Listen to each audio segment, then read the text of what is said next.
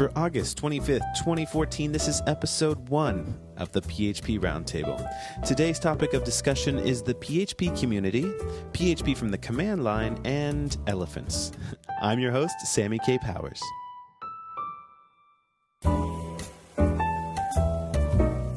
And at the table, I'm being joined here with 4 other awesome developers and a special guest of honor today, Mr. Cal Evans from Tennessee, who's been around the community for a very long time. His first computer was at the age of 14. He's worked with PHP for the past 13 years, and he's built PHP projects that are range from simple web apps to multi-million-dollar web apps. Have you done any multi-billion-dollar web apps, Cal? Not yet, no, but I am willing to if somebody's got the money. He enjoys building and managing development teams. He's working on a variety of projects, including Coder Fair, which is a 2-day developer conference in Tennessee, right? Yeah, and a Nomad PHP, where So I was looking at Nomad PHP, which is basically online talks from experts where you can learn new PHP-related technologies, right? Oh, I think your mic cut out there, Cal. Yep, no, I didn't cut out. I just muted it. So, yes, Nomad is a virtual user group. We have 2 meetings a month, one in European time zone and one in the U.S. Eastern or Central time zone.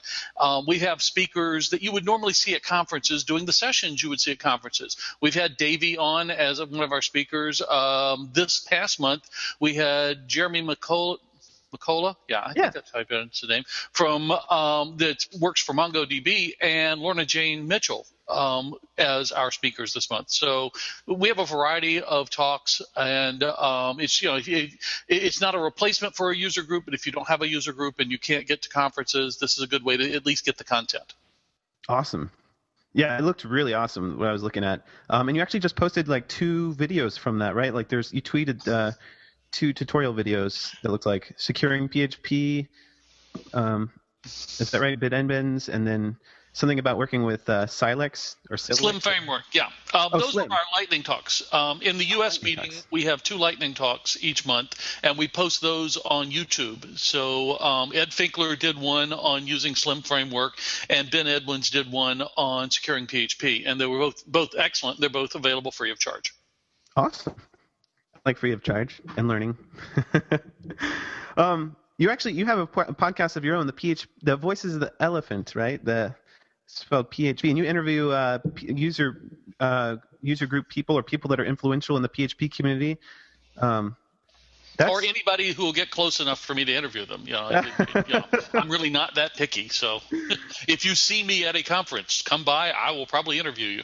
That's awesome. Well, you're obviously very passionate about growing the PHP community, which is awesome. And that's one of the reasons why I wanted to have you as the first kind of guest of honor at the roundtable, because that's sort of the whole idea behind this thing is growing the community and learning. But I'd also like to introduce, there's 3 other awesome people in the room. Davey. Hello, Davey.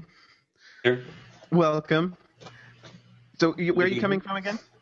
So I'm from Tampa, Florida. Yeah, and what are your projects? How do you define yourself in a sentence? Wait, no. I get to introduce Davey, okay? Because Davey's actually been in the PHP community longer than I have. So when you keep saying things like I'm the guest of honor or anything, it's embarrassing, especially when we have a luminary like Davey Shafiq or Shafiq. It really depends on how drunk he is. So, but Davey is now the president of the U.S. section, U.S. chapter, U.S. section of PHP Women. Lead for PHP Women U.S. Okay, lead for the PHP Women in the U.S. A wonderful group. I was privileged to be on their board for 5-6 years since when they started to the point where I just got to where I was too busy and couldn't contribute. He now works for Engine Yard as a developer. You're still with them, right? They haven't fired you yet? I am. Okay. I know. Yeah, I've advised Eamon on this, but he keeps you around. So, but no, Davey has spoke at conferences worldwide and is one of the luminaries of the PHP community. So you have me here, and you keep introducing me, but we've actually got somebody who is special in the community here in Davey, and I didn't know if you knew who he was, so I wanted to take the time to introduce him. Thank you very much for doing that. That's a much better intro than I could have ever done. I did actually we met at I guess PHP Tech. Is that right, Yep. Davey? That sounds about right. Yep. Yeah, you were working the engine yard table. I didn't know you were part of PHP Women. I saw a tweet where they were shipping out, looked like a bajillion PHP elephants. Yep, that's what I've been working on the last weekend. Well, I've been working on it for a while, but actually physically working on it this last weekend. Well, go ahead. It's been a lot of work, but they're all gone. They left today. Well, half of them left today. Wow. So for those who are listening who has not heard about the culture, and actually Cal is holding up two elephants that you're not able to see if you're listening in your car or something. But there's something about the PHP community special about these elephants. Davey, where did they come from? Like, are they handmade? Why does everybody want them? They're just like everybody wants them. Like everybody wants them. I would guess probably about 2000, Cal? Maybe a little bit later, 2003, something like that. Yeah, right around there. Colin, is it Colin? Is his name? No, the guy that designed it.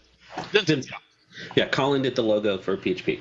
So Vincent designed the graphic, the PHP elephant, and it's spelled elephant with PHP there in the middle. And it's sort of become not quite the official, but almost the official sort of mascot of PHP. And that was taken by those guys and turned into a stuffed plushy toy, which was the original plain blue elephant with the PHP logo on the side. And basically since then, we've had pink ones, which were the original PHP Women ones, two other variants on the blue, which were for ZenCon, and I believe Tech was the Oracle one. We've had a red one for ZenCon last year. The year before, we had a green one for Zen Framework 2. Now we have the purple PHP Women one, and we also have PHP Architect had one this last year. That they had Kickstarter also, which is kind of what prompted us to go that route. And so, yeah, they're just sort of collectibles. There's probably, I don't know, maybe 100,000 total in the world of all the colors. Wow. At most. The rarest of them are the original blue and the original pinks, except for the prototypes that like I have and Eli has for PHP Architect. But yeah, they're just collectibles. They're kind of part of the way that we identify as a community and bond as a community. I know. So I actually had two of them stolen, the two rare ones, the blue and the pink from ZenCon last year. Yeah. And Adam Culp, who runs South Florida PHP and Sunshine PHP, he gave me an Oracle blue one, which I didn't have before. Wim Golden got me an original blue, and Erica Ronaldo gave me a pink. So, it's just a wonderful kind of community thing. And we trade and we send them back and forth, which reminds you, there's also a yellow one for Sunshine that came out this last year as well. So awesome. That's the one. Oh, and Cal's got the yellow one. Cal, do you have all of them? I have all of them. I have the first three generations of blue. I have the Oracle one, which is largely considered defective, or at least slow. No, I'm kidding. But I have the Blue Zend one. I have, I showed you all the ones. The only one that I don't have that Davey has is the purple one, and that's because he's hoarding them all, and he just shipped a bunch of empty boxes, but he's keeping all the elephants himself. We know this, Davey. So the Blue Zend one, Michelangelo Van Damme, Dragon Bee, he asked his son, and his son let me have that one. So I need to find a way to pay him back for that. But I do have the complete set, including the PHP Women prototype as well, which I've considered auctioning off. I kind of feel like there could be some that would be cool. Donations. Yeah, I mean, it'd have to be a lot of money to make me part for it, to make it worthwhile. Well, it's not going to me, but I have two things in my collection nobody else has. First is the see if I can hold that up. The DPC-10 speakers gift. That's it was made on a 3D printer. It's a ceramic type material, and not specifically PHP, but I have a stuffed Sequila. Oh my goodness! Yeah, those are super rare. Yeah, they really are. And I the way those come about is at the end of the budget year. If they have budget left, that's what they spend it on. So it's kind of an occasional thing. Yeah. And yeah, I keep threatening to steal my wife's and auction it off, but she won't let me. So. That's awesome. I'm always wondering if Postgres will ever start joining in on the fun and have their own elephants, because they have the little elephant logo. They do. There are a few other companies also that have elephants, but not quite as playful as ours. Yeah, totally. Well, I'd like to introduce also Mr. Kyle, who's joining in from Chicago, right? That's right, downtown Chicago. Awesome. Where are you right now? I'm sorry? What cross streets are you at? Oh, I am right across from Wrigley Field. Oh my goodness. I live pretty much in Clark and Seminary Street, so Clark and Addison. That's awesome. I'm just like 5 blocks away from you right now. That's lovely. Well, welcome. I met you at PHP Tech. And what's your bio for the developer world? I'm relatively new to the PHP community. I worked in Java for about 4 years, and then I went on and did AppSec testing for about 2 to 3 years, and then I went to PHP. I've been in the PHP community for about 6 or 7 years now, so relatively new. I tried to get the Chicago PHP user group started, so if anybody's in Chicago, trying to make that happen. They have a few meetups out here, but we're trying to get that happen right now. So. Yeah, that's actually a really interesting topic that you bring up for Chicago especially, and I really want to bring this up for Cal, because Cal is like the I feel like you're just the king of user group. I don't know, you enable is the word I'm looking for, user groups, local user groups. We have a unique situation in Chicago where there was a PHP group, and then it, I guess, converted over into like a more general kind of developer group. And then there's another group called LAMP, which is a great group. I just went there like last Monday. It was wonderful. And we talked PHP, but there wasn't like a specifically PHP group. And the reason why I'm kind of struggling with whether or not we should have that is because when you're trying to connect in a city to a local group, and you look for the keywords like PHP group and you can't find it, chances are you're going to kind of miss this group that is called, I think it's Refactor or something, which they got renamed to. And so what is your advice on, I don't want to create a group like Kyle was saying. We don't want to create a group that just says, hey guys, here's a PHP group, even though you're kind of already doing it, but we're going to call it PHP group. And in a city like Chicago where you've got millions of people, this is kind of important to call it PHP, or does it even matter? I guess that's really the question for you, Kyle. Well, here in Nashville, we have quite a large tech community, and we have everything from Erlang to .NET to Ruby to a thriving JavaScript group. And the PHP group is one of the oldest and still one of the ones that is doing very well. And it's not that we're exclusive. Matter of fact, most of us show up at the JavaScript group or at the WordPress developers group because WordPress is split into users and developers in Nashville. And so I'll see a lot of the same people at similar groups, but that doesn't stop us from being a part of the PHP group, because there are times when we want to get together and just talk PHP shop, whether that's Laravel or Symfony or WebSockets or PHP 5.6 or whatever it is. There are things that the rest of these other communities just aren't going to be interested in. So I encourage everybody in Chicago. I mean, you've got people like Larry Garfield, Krell on Twitter, who's based out of Chicago, works at, Palantir, works at Palantir, and he's one of the core members of the Drupal community. Matter of fact, he's one of the architects of Drupal 8, and he's somebody you'd want to get involved, even if it's just to get him to come speak about some of the stuff that they're doing with Drupal and Symfony. The Drupal community is reaching out to embrace the PHP community, and the PHP community is embracing the Drupal community. And in Chicago, I think you've got a unique situation where you do have a lot of talent, and you don't have a group that is just focused on PHP. So I'd urge you to get together and try it out for a couple of months. And I know this because I used to be part of the team that ran PHP Tech, and every year we would go, well, let's invite the local group. Well, there's not one. So I was always confused because one of the major conferences is right there in Chicago, but you didn't have a local group. Exactly. I remember not this year, the year before last, at PHP Tech, they had one person who drove, and they were from Minneapolis. Yeah, one person, which is crazy, right? I mean, it is the largest, at least, community conference, that we have, and no local community. It was huge. There was 4 and you've tracks, got enough talent in that area to put something together. I mean, Finkler's within driving distance. He could come up and speak. And like I said, Larry probably knows a bunch of people there at Palantir that would be happy to participate to at least get you going. And if you can get critical mass of 10 people showing up on a regular basis, you're off and running.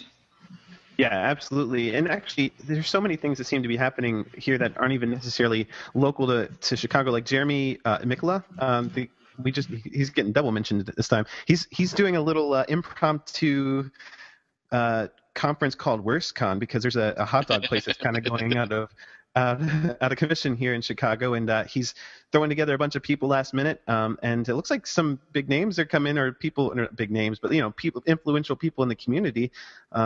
Are thinking about coming. So are any of you guys coming to WorstCon? It's going to be in September. Have you heard of it? I've heard of it. I can't make it. I'm in the same boat. Well, Kyle will certainly be there, right, Kyle? Absolutely. Hot dogs is going down and soon enough, so we got to make it one more last run. Awesome. Well, so we have one more person that we haven't even talked to yet because she's been having some mic trouble. But Victoria, did you fix your mic problems? Yeah, I actually, I was having connectivity problems in general on my computer, so I'm just on my phone. Oh, well, that's cool. It's actually really good quality for your phone. I can hear you quite well. All right, so what's your experience? What kind of development stuff do you do? So I currently actually don't do any development stuff not really even for hobbies anymore. But about a year ago, I was in SEO. Managing a WordPress blog, so PHP was important then. The core of my background is in Python, though, so I'm just kind of back and forth here and there, kind of getting my feet wet with a lot of different languages, and I'm really just sitting in here to learn. So awesome. Yes, well, welcome. That's great. Well, maybe you'll have good questions too. Like whenever you feel like anybody at the table, if you just want to interject, have a question or anything. That's what this thing is all about. So, all right. So, Mr. Kyle, you've been in this kind of stuff for a long time. I was doing a little research on you, and you found that your first computer was a what was it? A TRS-80? Is that a Tandy computer? Yep. TRS-80 Model 1. Oh, my goodness. Well, that's a little bit further back than when I first had mine, which was a Tandy 486. It was right before Tandy became Radio Shack, I think. And I was coding some QBasic. Did you ever have any programming languages that you were coding on back in those days? Or was it just sort of what's that game with the Scorched Earth? The little... Oh, yeah. You press the space bar and it shoots a little... 2D image. Played Scorched Earth. No, back in the day, I saw my first one. You're referring to my bio, and I saw my first TRS-80 Model 1. A friend of mine had it, and he showed me this game that he had written where he could draw on the screen and with the space bar, and you draw a pixel at a time. I'm sorry, a character at a time, and I thought it was just the coolest thing ever. And I was 14 years old. At that point, I was like, I know what I'm going to do for the rest of my life. And that friend of mine went on to design chips for Compaq there for a long time before he passed away. But I knew, and it drives my kids and my wife up the wall because I knew from 14 exactly what I wanted to do. I wanted to program computers, and I guess the first computer I actually owned was a Commodore 64, and I would write in BASIC on that. I actually wrote my one and only machine language routine on that, and my psychotherapist says I don't have to talk about that anymore, so we won't go into that. But that's really where I cut my teeth on it, and migrated to the PC. Did FoxPro for a long time. I was a member of the FoxPro community, spoke at a couple of the conferences, used to write for the magazines, and really enjoyed it. And there's a lot of parallels with the FoxPro community before Microsoft bought FoxPro and the PHP community today. I mean, once Microsoft bought it, they screwed everything up. But before then, we had a really great community. And they're not a sponsor or anything, are they? So, we're not going to get any trouble. I don't have, there's no sponsors. But, there was a lot of parallels because there was a lot of, hey, I need help with this. And back in the day, we didn't have the internet, but we had CompuServe, and we were all on CompuServe, and somebody would post, I need help with this. And 5 or 6 people, including the people that were big names and regular speakers at the conferences and regular magazine writers and stuff like that, would pop in and say, well, here's what you need to do. It was a wonderful community, and it was great when I missed it for a long time after I left FoxPro, and then when I found the PHP community, I said, this is what I've been looking for. It's like we used to have with CompuServe, only it's so much bigger. Or with FoxPro, but it's so much bigger now. So awesome. And when you started in PHP back then, what version was that? I started, the very first version of PHP I ever coded on was the beta of 3.5. So that was, Davey, help me out, 1999-ish? Actually, I came in at 4. Oh, okay. Well, now I was not an active member of the community. I did not think anybody else but me was using this language. It was one of those, I was in a silo. The story was I had 2 servers on the internet running Windows Server and running ASP, and I had this huge application that I had written, and it was wonderful.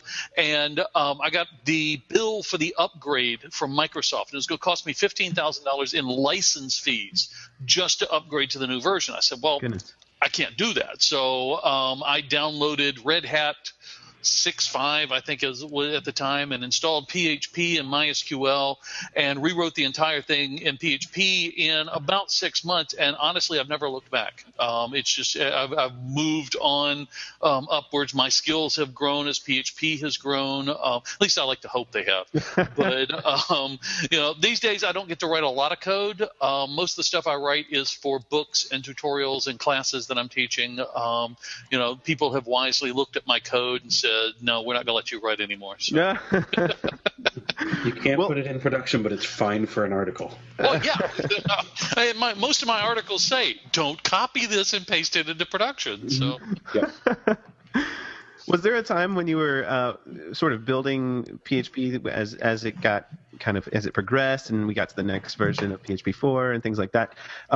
Would you say that there was a time where you sort of realized that maybe we're a little bit behind the times, like when Ruby on Rails came out, like we had all these PHP developers to just all jump over to Ruby and it's like, oh, it's the next best thing. And then, a lot of those principles that made it really great, we've since implemented into PHP, like package management and auto loading and namespacing, and all that stuff wasn't even possible before PHP 5.3, because that's when that auto loading feature came in, which is, if you don't know, that's where you can just refer to a class name and the PHP will know how to find that file and include it for you instead of having to include this file, and pull all your files in. It does it for you automatically, which is really awesome. I'm sort of uniquely qualified to speak about specifically Ruby and PHP and Rails and all that sort of stuff. So for people that don't know the history of EngineYard, it started as a Ruby and specifically a Rails host. And a lot of our tech is written in Ruby and Rails. So I deal with Ruby engineers on a daily basis. As far as just what you were saying about autoloading itself actually came in PHP 5. It was namespaces and therefore PSR 1 and all that stuff that came in 5.3. Nice. I've always said, and I actually put it in a blog post I did a history post on sort of the 10 years of PHP 5, and I quoted myself, which is a terrible thing to do, but I said Ruby on Rails is the most significant thing to ever happen to PHP. And I mean this wholeheartedly. Before Rails came out and kind of showed us as a community what we can do just by bundling design patterns together in a cohesive manner and designing applications in a very well thought out way through MVC, separation of concerns, and things like that, we were very much kind of all over the place. And Rails came out, and then Cake came out and copied it and was terrible, but then it got better. And now we have Zen Framework and all these other, Symfony 2, which is, amazing, and all these kind of things. But it really all started with Rails. So I credit a lot of our current sort of maturity to the release of Rails and, the jumping ship that did happen. But yeah, that's kind of my take on it. It's kind of interesting because Ruby on Rails, if you're suggesting that they pushed PHP, a few years ago, now you're starting to see Facebook and HHVM kind of push the performance side of PHP with the new versions. Because I know they were talking about PHP NG or 5.7 or 6, or I think it's officially called 7, or will be. Yeah, it's 7. Yep. Right. So, it's kind of interesting. We're definitely not leading the pack. We're kind of following the pack to a certain extent.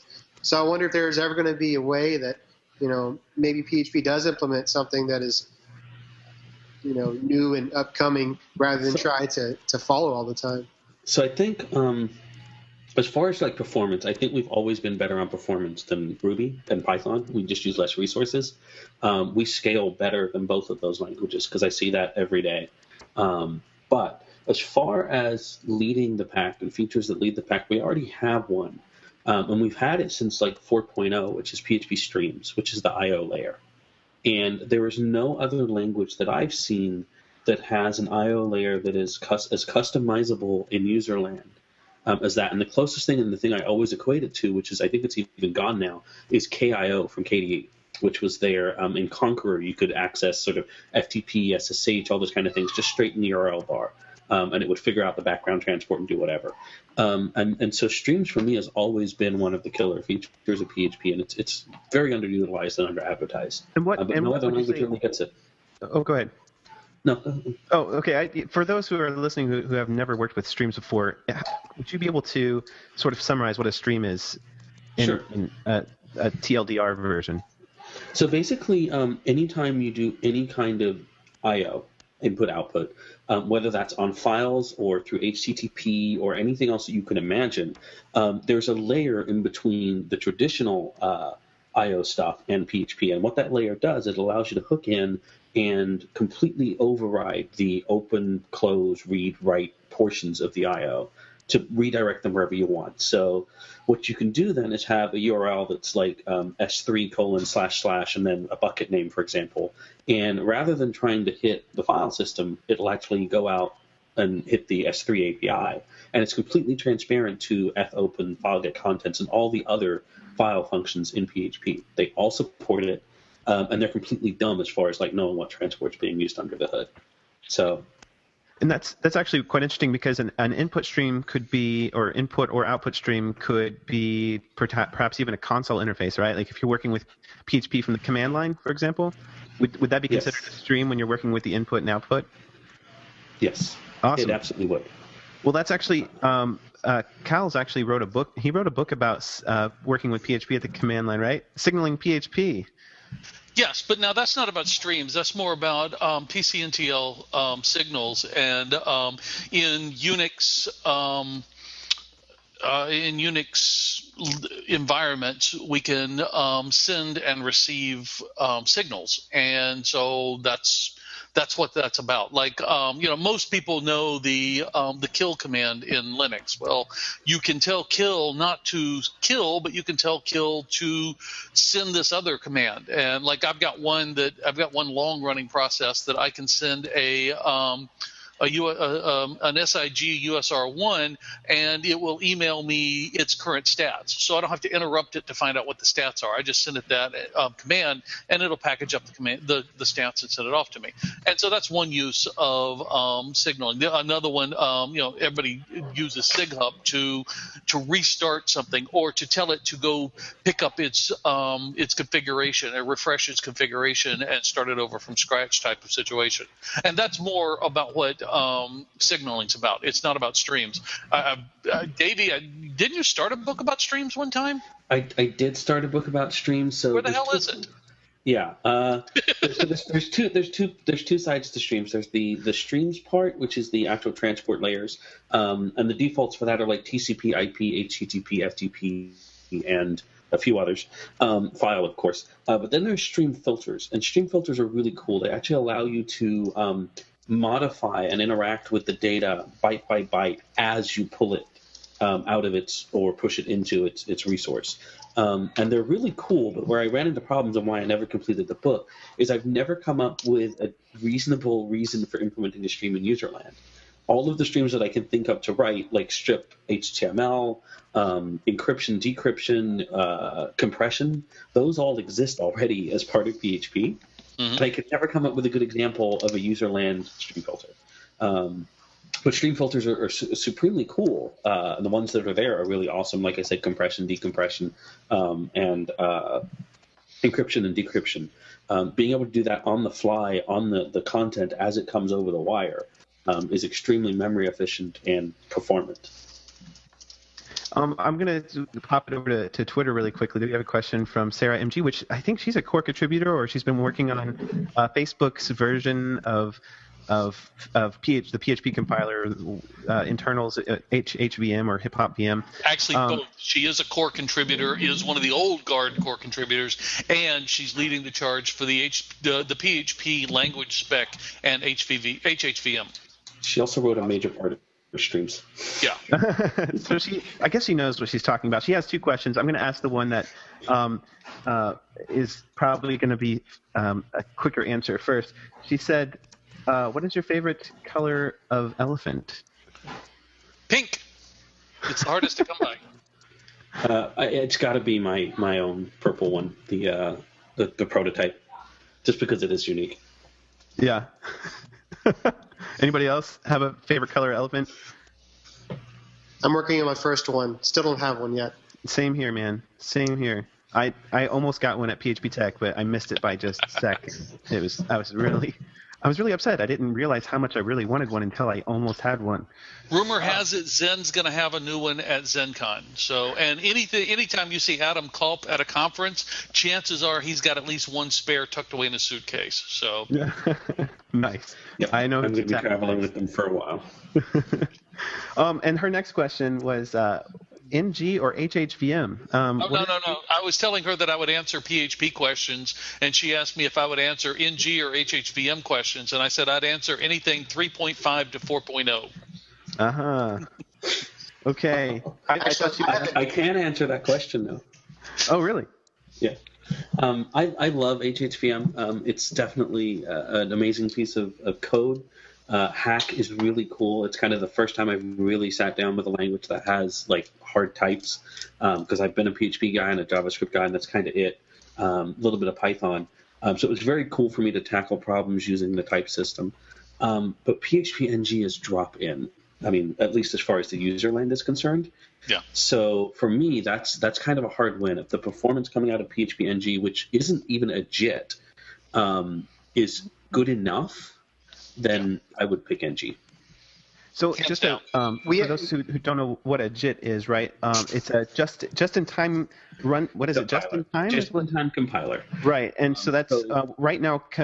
When you run a PHP script, it kind of gets compiled on the fly, right? And it's converted into. So there's actually two different parts to this. So there's the part you're talking about, which brings in opcode caches, where it's compiled on the fly. And normally is just done every time you run the file. An opcode cache will save that compilation, and instead of doing it every time, we'll just pull it out of memory. What the JIT in HHVM does is it actually looks at the code as it runs and looks for what's called hot paths. And these are things that run very commonly. The more often they run, the more chance they are that they're going to be picked to be JITted. And what JITted means is it takes those opcodes and then actually transforms them directly to machine code. So at that point, you actually get code that is as fast as something that you've written, hopefully as fast as something you've written in, say, assembly, because it is basically at that level of code at that point. And what HHVM and NG do are sort of work on this whole process of converting your scripts into something that will actually run. And what's the difference between HHVM and NG? NG is not a JIT. It does not do that last step of compiling to a machine code. It is just a much faster version of the original compilation to opcode stuff, and then running those opcodes. And it also doesn't support any additional syntax, right? Like HHVM does. No. And HHVM is Facebook's project, and they basically rewrote PHP to make it go faster. And on top of that, they added new features to the language to give it a little bit more strongly typed type syntax. So right now, PHP is duck type or dynamic type, so you don't have to declare that this variable is an int and it can only ever be an int. But HHVM sort of added that feature, so you can add strict type variables. So that's kind of cool. So all the typing in HHVM is actually static analysis type stuff. So the idea is that it does it during development and will find problems like, hey, you passed an integer to this string function. At runtime, it actually is duck type like PHP is. But that's good because you can screw up and it'll still work. Yeah, totally. Cool. Well, Kyle, I think you said you were about to say something, but you got cut off there. But yeah, we actually had the interesting conversation at work because we're trying to figure out. Right now, we're running a Zen Framework 1 platform, and we're looking towards another framework. And one of the things that popped up was Falcon. And so we had discussions with Falcon for a long time. And one of the things we were worried about was if Falcon was going to be, or if they were going to support HHVM or even PHP-NG. And in IRC, they said they would support PHP-NG, but they actually made the comment they might not support HHVM just because of the low rate of use right now. I think they quoted like 2%, 3%. I don't know. But that's actually one of the factors in our thinking is that some of these extensions might not be ported over. And therefore, that's why we're actually probably going to take the safer route because we don't need the speed. I think Dave, you already alluded to, you can actually scale out pretty well, just using simple load balancers. So we don't need the runtime speed as much as, it would be nice, but we just can't really risk an extension just not working with them. And this is a very specific case because we are talking about Falcon, but that's kind of one of the reasons we were looking towards PHP-NG and not HHVM at this point. So a lot of most extensions are going to need updating anyways for NG, but certainly not rewriting, which is what they have to do for HHVM. Right. One of the things that is really cool about HHVM, just to kind of give you an idea of the performance of it, the majority or a lot of the extensions for HHVM are actually written in PHP. And then they compile that through the JIT. And what they found when they did that is in some cases it was faster than them writing the extensions in C++. So, that speaks very heavily to the performance. But at the end of the day, your still bottleneck is probably still going to be your database and your disk. Yeah, absolutely. Right. It's just interesting. Some of the extensions that we're talking about, some of the things that we're talking about doing even right now, I'm wondering if HHVM becomes popular, would it be beneficial if someone were to write a framework as an actual quote-unquote extension, even though it might be in PHP? Is that an advantage or not? I'm not really familiar with HHVM enough to know that. Anyone? I'm wondering if it would be an advantage, I think we'll see. If you have to remember, like Wikipedia just switched or is switching to HHVM. That's massive. Right. Facebook might be the most popular site on the internet, but they have a very kind of different workload. So I think a lot of sites. Wikipedia, though, is an exact model of most sites, which is very read heavy, little bit of content changes, and it's a very simple site. But they're the number 5 site on the internet, right? So they just are switching to HHVM. So that says a lot, I think. I would say the weakest point on HHVM is extensions. But if you're talking about getting extension type performance out of say straight Zen framework, just because it's written in PHP and running through HHVM, then that's a huge win. That's awesome. Yeah, but HHVM's done 2 things. First of all, if you're Facebook or if you're Wikipedia, yes, you need this kind of performance. Yes. And I can understand why they would do that, and I understand that a lot of companies are experimenting with it, but it's a novelty at best for most people. 99.9% of the sites out there do not need something like that. But to me, the one thing that HHVM has done is it has kicked the core team in the butt, and they are now back. They're getting things together. You had alluded to earlier. You asked a question. Was there ever a time when I started looking around at Ruby and things like this? And no, there's not been. I'm not dead set on PHP, but I've just not found a language or a problem that I needed to solve that PHP wouldn't do. But there was a time, and I would say 2007 to maybe 2010, where we kind of went through a lull. The core was unorganized. We had major core developers leave. We didn't have a lot of people replacing them. We just really didn't have our crap together. Well, now the core is back, and thanks in a large part to what Facebook and Sarah are doing, thanks in no small part to Liz Smith and her mentoring efforts to get more core developers out there and going.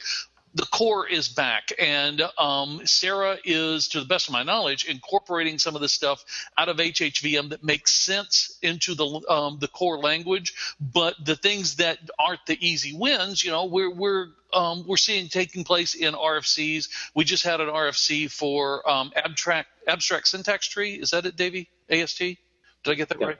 Yep. And things like that. But we're starting to see the core get back together and get the language rolling, and I credit that largely to HHVM and the effort that Facebook is putting forth to it, and cannot thank Facebook and Sarah enough for doing that.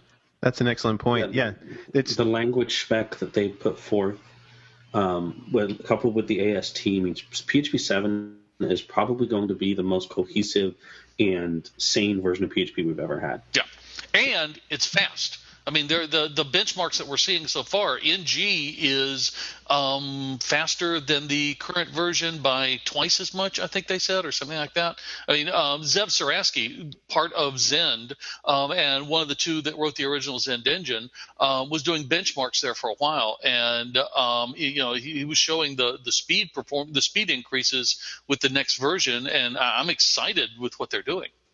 And I think with every version release, they always make sure that PHP internals always make sure that that it's always going to be faster in the next version, right? Like they'll never take the next version. You'd like to think that, but no. There's a trade-off. Yeah, well, when we hit 5 and 5.1 and even 5.2, 5.2 was a little faster, but 5 and 5.1 were resource pigs. Matter of fact, this past January, I moved my personal server from 5.2. I had some old code, but I moved from 5.2 to 5.5, and without doing anything else, it doubled my performance of all my applications. That's how much of an increase I'm seeing. Wow. But 5.0 and 5.1 were not like that. So, no, it's not for granted. Like Davey said, it's a trade-off of features and performance. But they're at least now watching that, and I'm thrilled about that. Yeah, 5.6 doesn't really come with any performance increase, but it doesn't decrease either, right? Which is always a good thing. So, yeah, definitely whenever features come up on internals, performance has always been looked at, but it's always been, is it worthwhile having the degradation in performance, and how can we at least not make it worse? Yeah, so.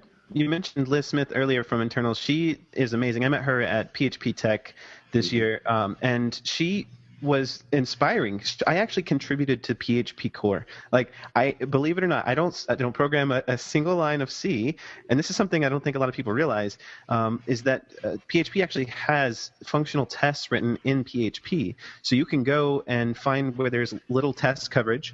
There's a website, I'll put it in the show notes, where you can go to actually see what percentage of code is covered, and then find something that's not covered, and then write a functional test in PHP, something you already do. So you can be a core internals developer without actually knowing any C, which is what PHP is written in. So she's awesome. I love her. So I wanted to switch gears just a little bit and talk about PHP at the command line a little bit more, just because I think this is a concept that a lot of developers maybe haven't seen the light of working with PHP in the command line. Does anybody have any thoughts on why you might, as a PHP developer, use PHP on the command line? I had no idea you could. I'm of course kidding. Davey. The number one reason is because we're lazy, right? We know PHP, it does what we want, and we can use the language. I mean, that's really what it comes down to. I mean, I've not written huge amounts of production command line code. It's always small utilities, things like that for my personal use.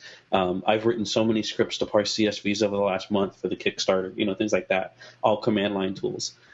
It predominantly is because we're lazy. There are better languages for command line stuff like Python. Python's amazing for the command line. But I have written daemons and Gearman jobs and Gearman work and the stuff that effectively are command line code, and they work fine. I mean, it works. So. And that's the real problem that I have with learning Python or learning Node or learning Ruby and Rails. It's not that those are inferior technologies in any way. It's just that for what I do, I can solve my problems with PHP and solve them in a way that gets the job done. I mean, the command line stuff I write these days is mainly to support Nomad PHP. And they're just one-off. I run these scripts once a month.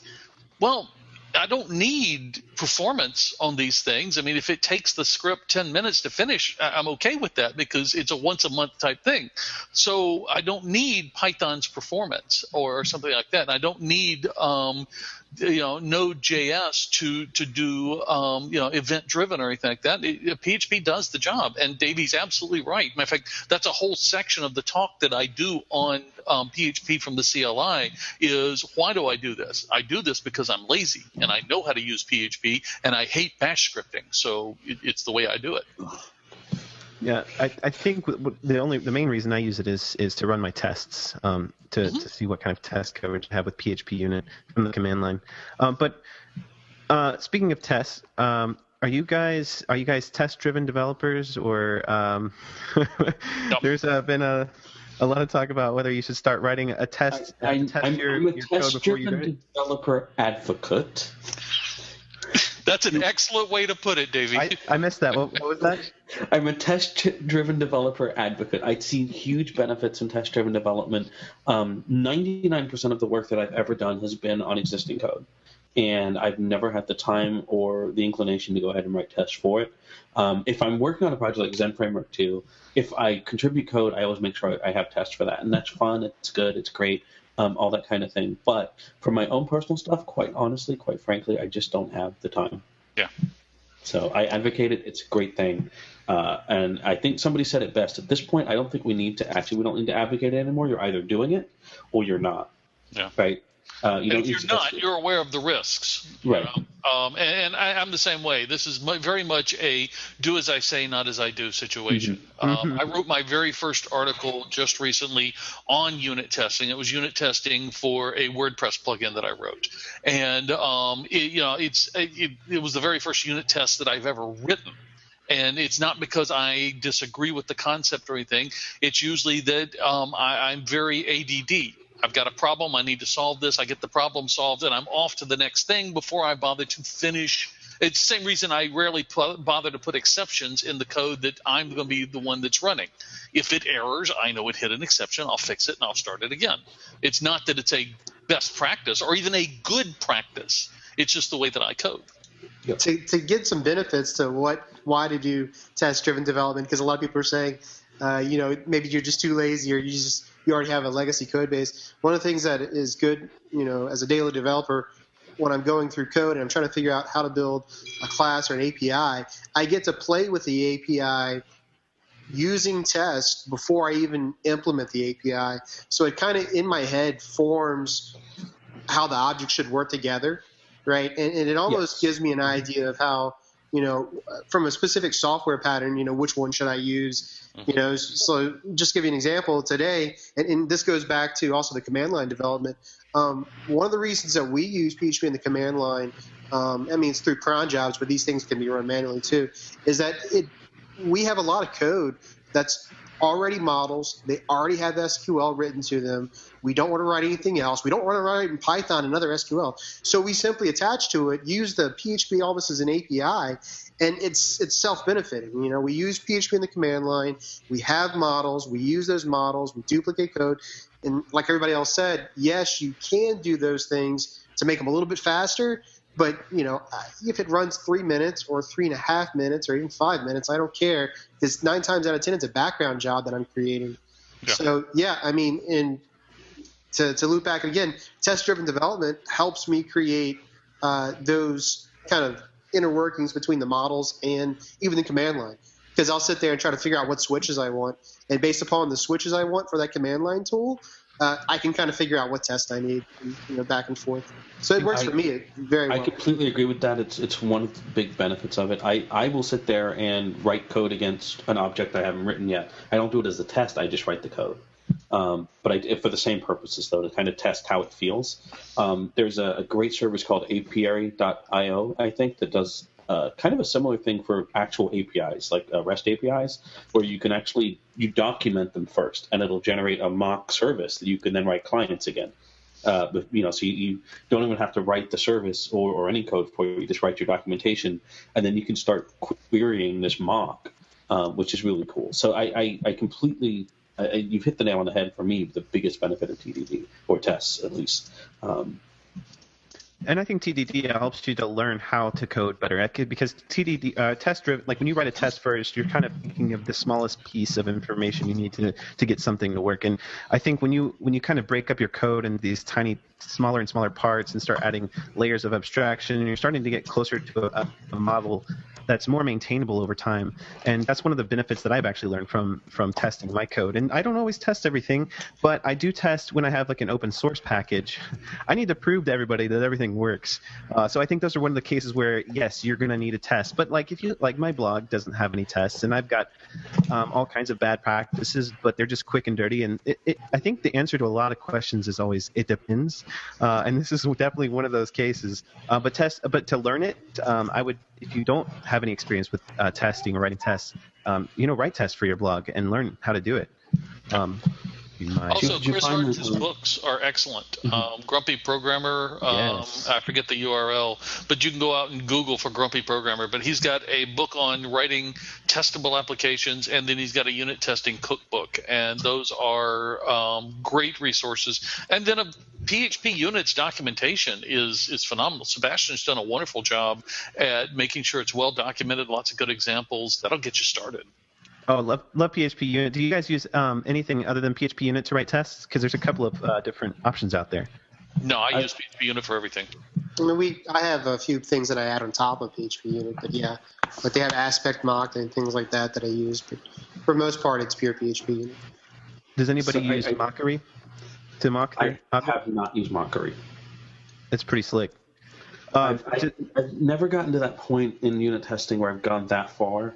The only time I've done mocking was actually with the Lithium framework, and they have their own testing. They don't use PHP Unit, which it was kind of fun.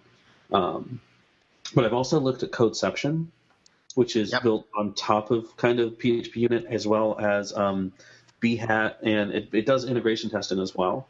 And it looks kind of cool, but again, I've never kind of gotten to that point where I've needed to write those kind of tests, so I've not actually used it.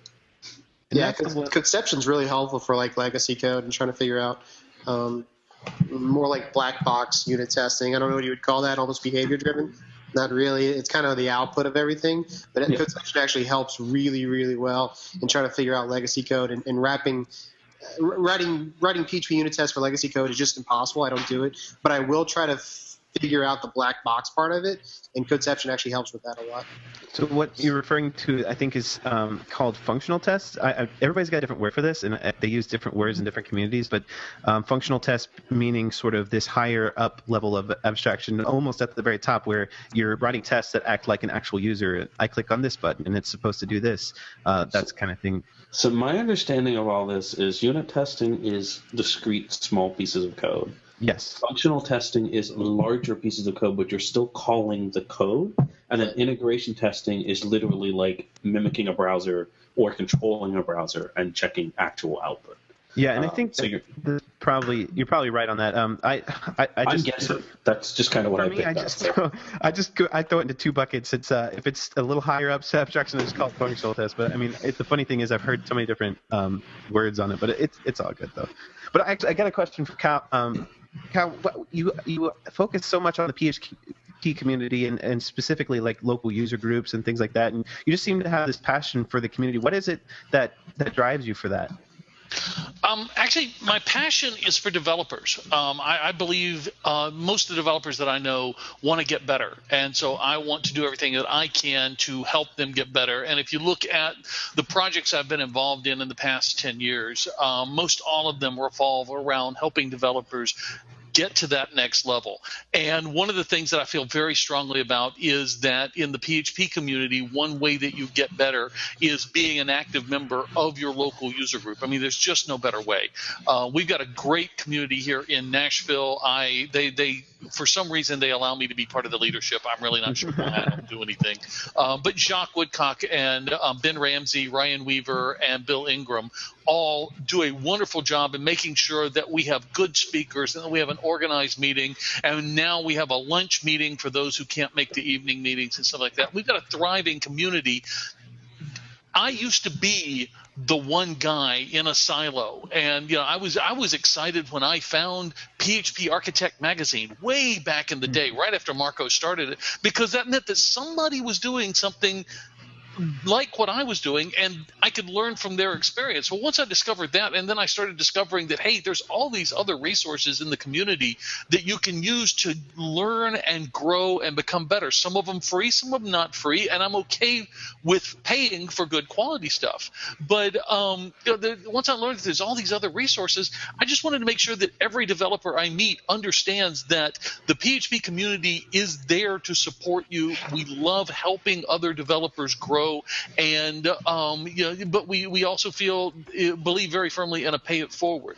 I'm going to help you not because I want you to owe me, but I'm going to help you because somebody helped me along the way, and so I'm going to pay it back. And it's your job to make sure that you help somebody else, whether that is answering a question in IRC, speaking at a user group, or starting a podcast.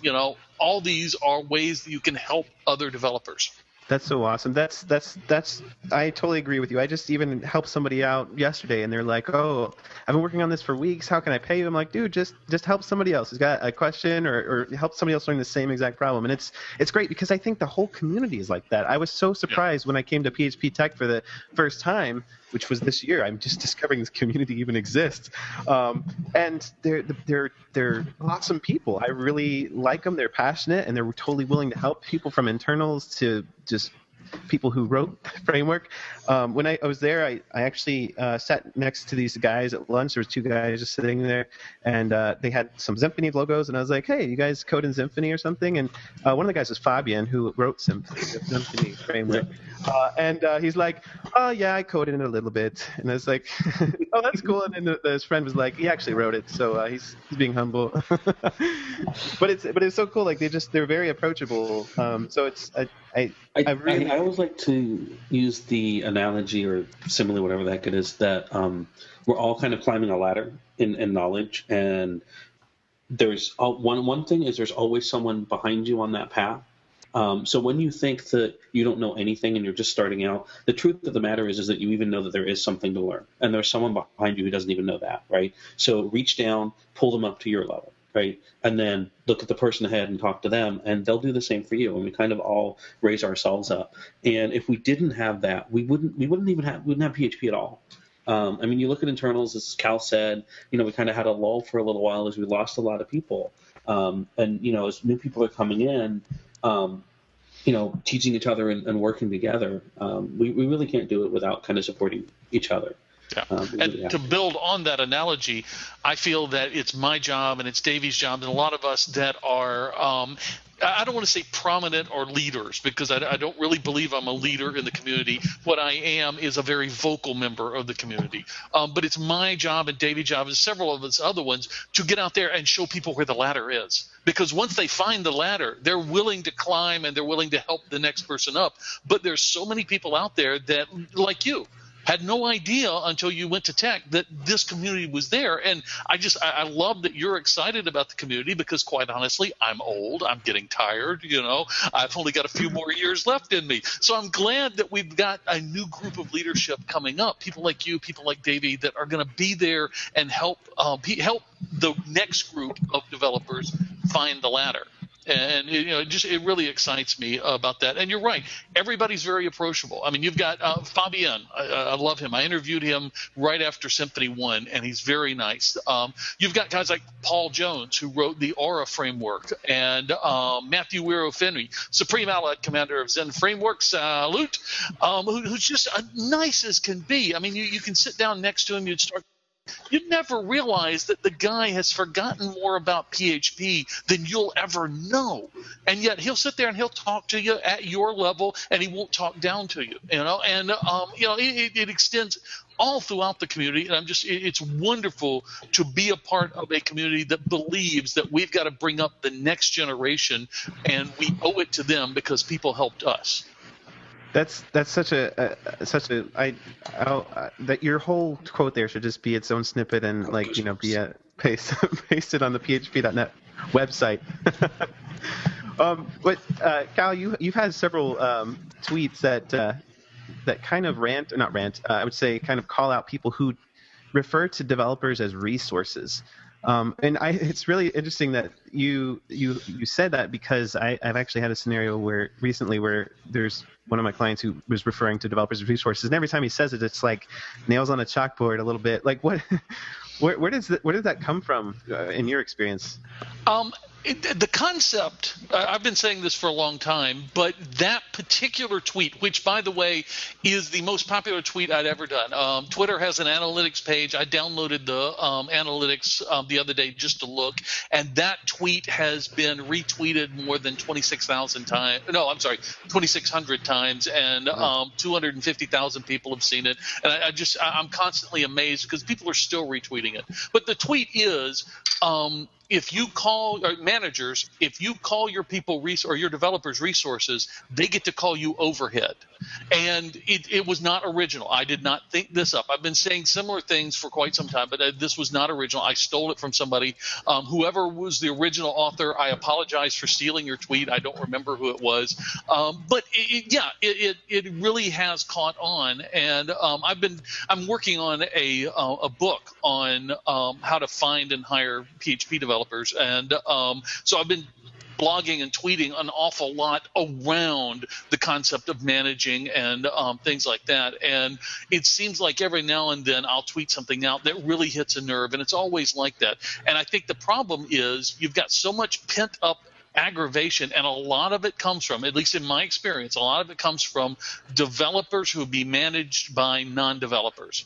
And I have said, and I've lost friends over this, if you're not a developer, if you've never been a developer, you have no business managing developers of any stripe. And that's because you have no concept of what's involved in software development. I've had managers who would tell me, well, this shouldn't take more than 3 weeks. And I'm like, how would you know? He says, well, we got a marketing meeting in 3 weeks. We need it done. Like, but that has nothing to do with the technical reality that this is going to take 2 months, you know?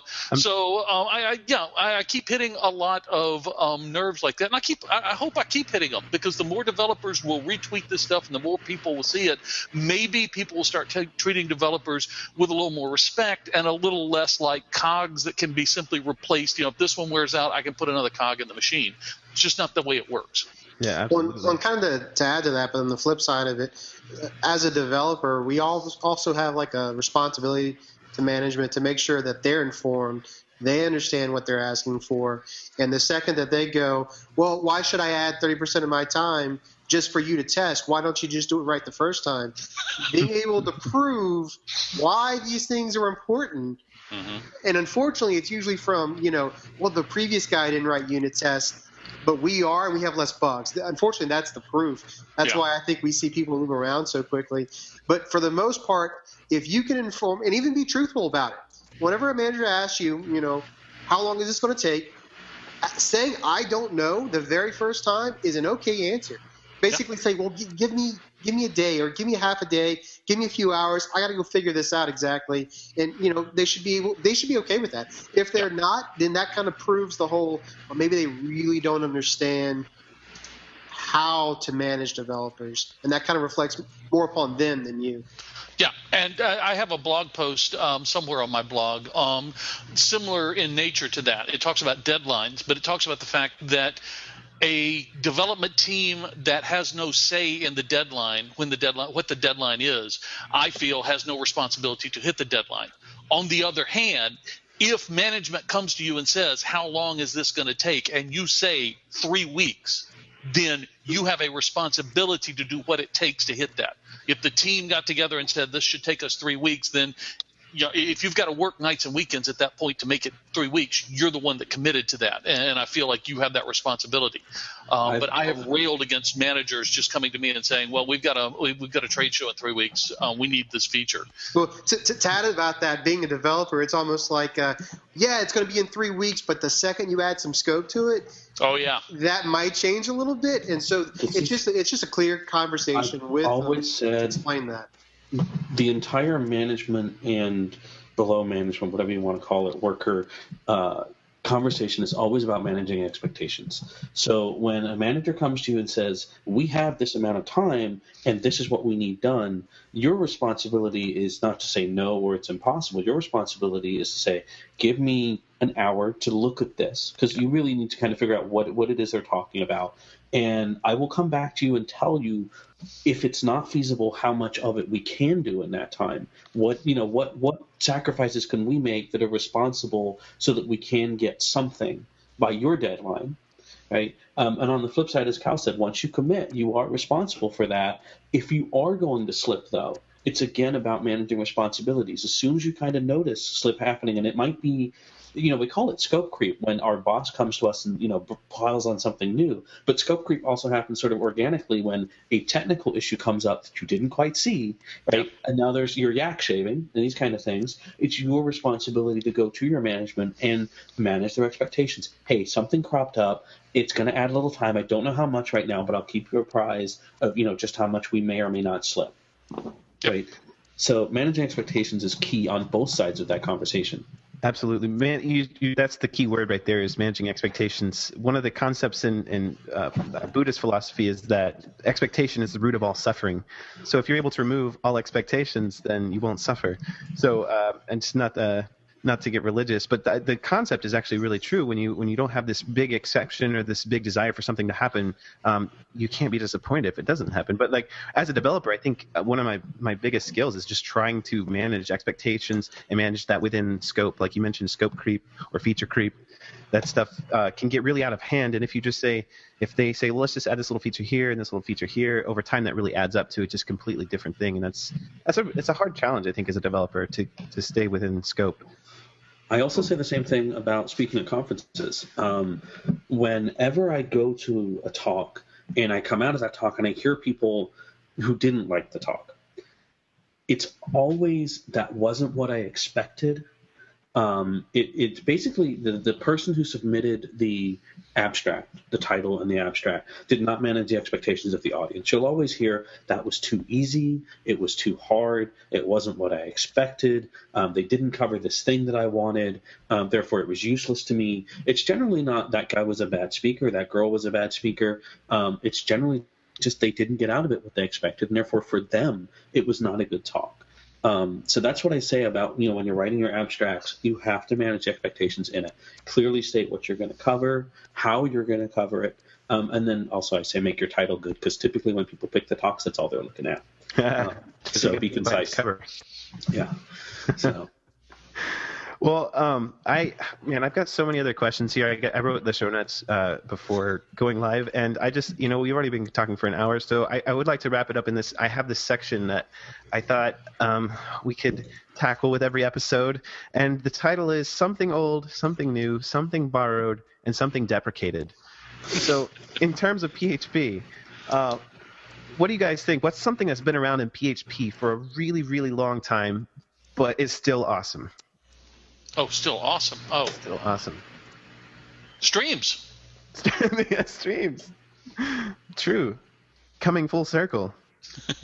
No, I mean, they really are. I taught a class when I was living over in Europe. I taught a class. It was when I was over in the UK. I'd go over to the UK to speak and taught a class. And one of the things that we were teaching was streams. And the amount of stuff that you can do with streams is just phenomenal if you just figure out that you can do it. And the problem is, it's like the SPL. Yeah, we know we got it. Do you use it? No, I just haven't figured it out yet. Well, if you spend the time to figure out what streams can do, it'll change the way you write programs. So I think streams are awesome. Awesome. Old things that are still good, streams. What about something brand new in PHP or something that's coming up, that's coming soon? I really, really like Variadics and Splat. We've had a number of features that were added in the last like 2 versions, 5.4, 5.5, that have been of questionable use to me. For example, array offset access, things like that. But Variadics and Splat immediately are things that I keep. And Splat, by the way, is the unpack operator. Sorry. So unpacking arguments, the triple dots. Those 2 features are ones that I immediately want to start using, and I get annoyed because I'm still running 5.5 for my local environment. I don't have them yet. That hasn't really happened with any other feature, even traits, which I was super excited about. So yeah, Variadics and Splat, super useful right off the bat. That's 2.5.6. And Splat, the Splat operator is the triple dot where you can yes, it's get actually any number of arguments from a function, right? No, so there's the same operator used in 2 different ways. So on the function definition, if you use triple dot and then the variable name, that's a variable number of arguments coming in. So after the named arguments, anything else that you pass in as arguments will end up in an array that is defined by that operator. Splat is the opposite of that. You can take anything that looks like an array, so an array or some sort of SPL type construct, and you can break it down into individual arguments for that function. So, for example, if you have an array that has 3 properties in it, 3 values in it, and you do triple dot and then that variable, it'll actually pass it in as 3 individual arguments, not an array of arguments. So that's actually really cool. And that works on every single function in the language. So you can use that with internal functions or anything. Awesome. What about something borrowed? Is there something that either PHP has borrowed from another language or that some other language or community has borrowed from PHP? We borrowed yield. Not really, but kind of. Yield's nice. For generators, right? Are you talking about the new generator functionality where you're able to return a little bit at a time from a function instead of like the 2 gigabytes of data that you're working with, for example? Absolutely. Yield's nice. Especially whenever you're doing cron jobs with huge data. It sucks. Yield will be nice. Nice. React PHP is really cool. React? Oh, React is very cool. React for me is actually, like, if you couple that with NG, now that we've got the performance in the language and then we've got the asynchronous stuff that React brings to the table, that's where I think you're going to see more performance improvements than anything. Because now we can start looking at background MySQL and database stuff and I/O. So. Yeah, and how does that relate to streams? Does it relate to stream? The React.js, it's non-blocking stuff, right? Like, it can use streams. It can use streams to emulate the blocking, or rather the reactive asynchronous type stuff. But it doesn't really relate to streams, other than being able to use them asynchronously.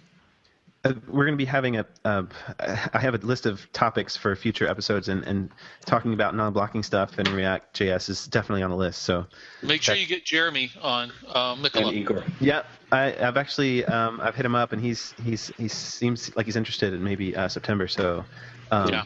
He did that in at Nomad this year or this month, and we had New Relic sponsored a Nomad meeting talking about PHP 5.6, and he explained the what'd you call it, Davey? Variadics. Yeah, Variadics. Variadics and the Splat operator. He explained those very well. And that episode is, I believe, up on the website for free. You can just go in and order it. There's no price to it, and it'll send you an email on how to download it. But New Relic sponsored that one, so we're real pleased that they would do that. Cool. And finally, something deprecated. What is deprecated? MySQL. MySQL. You're looking for something that has been or something that needs to be? Whatever feels Globals. Right for the deprecation. Globals need to be deprecated. Of course, that would there's a whole community that I won't mention that would just piss them off. But still, the globals need to go away. I'm sorry. Are you talking about the super globals with the? Yes, the super globals. The super globals. No, not the super globals. Just globals in general. The globals command being able to promote something to just say, I want to use this variable in this method. You want the entire global state. Yes. Gone. The scope gone. So I guess a hack kind of does that, because you can't have, if you have strict hack code, you can't write code at the top level. Well, good. So you should just move to hack. Would statics also fall under the category of globals? Nope. Static variables? Nope. I'm okay with statics, but globals is the time that globals is an idea whose time has come and gone. So maybe we should. I'm going to write this down because this might be a good topic for a whole other topic for a podcast for. Oh yeah. 3 hours. You need to get some of the core on here and let them talk. I'd love to get Liz or somebody like that on because.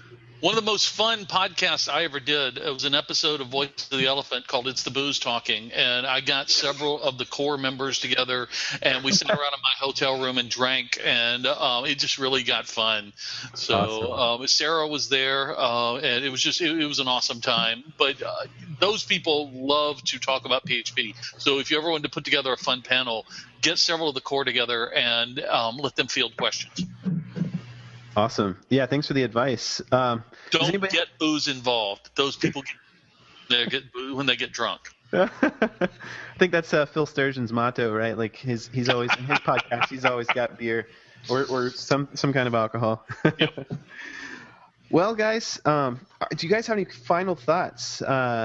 Any closing thoughts before we? Yes, I have to say one thing. I've not name-dropped enough. I have to mention one other person. The godfather of the PHP community, Mr. Michelangelo Van Dam, the man with the coolest damn name on the whole internet. He embodies the PHP community more than anybody that I know. Michelangelo will give you the shirt off his back. Or his son's elephant. Yes, or he will give you his son's elephant. He runs the PHP Benelux, or he's in the leadership of the PHP Benelux group, the PHP Benelux conference, and they are he is just the nicest guy. And he's one of those people that if you ever get stuck and you need some help and you can't figure out where to go to find the answer, ask Michelangelo. He's at DragonBee on Twitter. He's like me. Chances are he might not know the answer. He'll know who to tell you to go talk to. So got to say shout out to Mike because, like I said, he embodies the PHP community more than anybody that I know. And there's a lot of people out there that embody it, but Mike just goes above and beyond. Sounds like he needs to get the round table. Talk about this. You need to invite him. Absolutely. Thank you for that.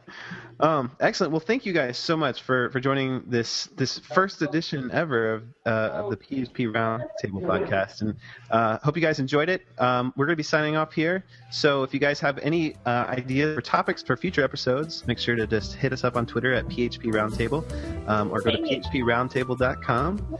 And Victoria has something to say. I do. I just wanted to say thanks so much for inviting me, and thanks so much for letting me join in on this. I know I didn't contribute a lot, but it was really educational, and it's really great to see that there's such a vibrant tech community in general. Sorry about all the background noise. Everybody just came home. No worries. So thank you, everybody.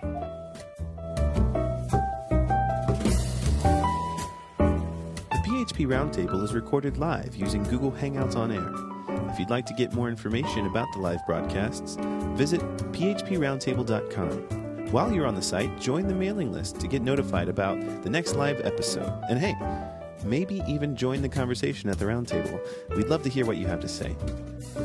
The theme music is provided by Bensound at bensound.com. The PHP Roundtable logo was designed by Clint McManaman, and you can find him at mcmanaman.co. That's mcmanaman.co. Thanks for listening. I'm Sammy K. Powers, and I hope you'll join us for the next episode.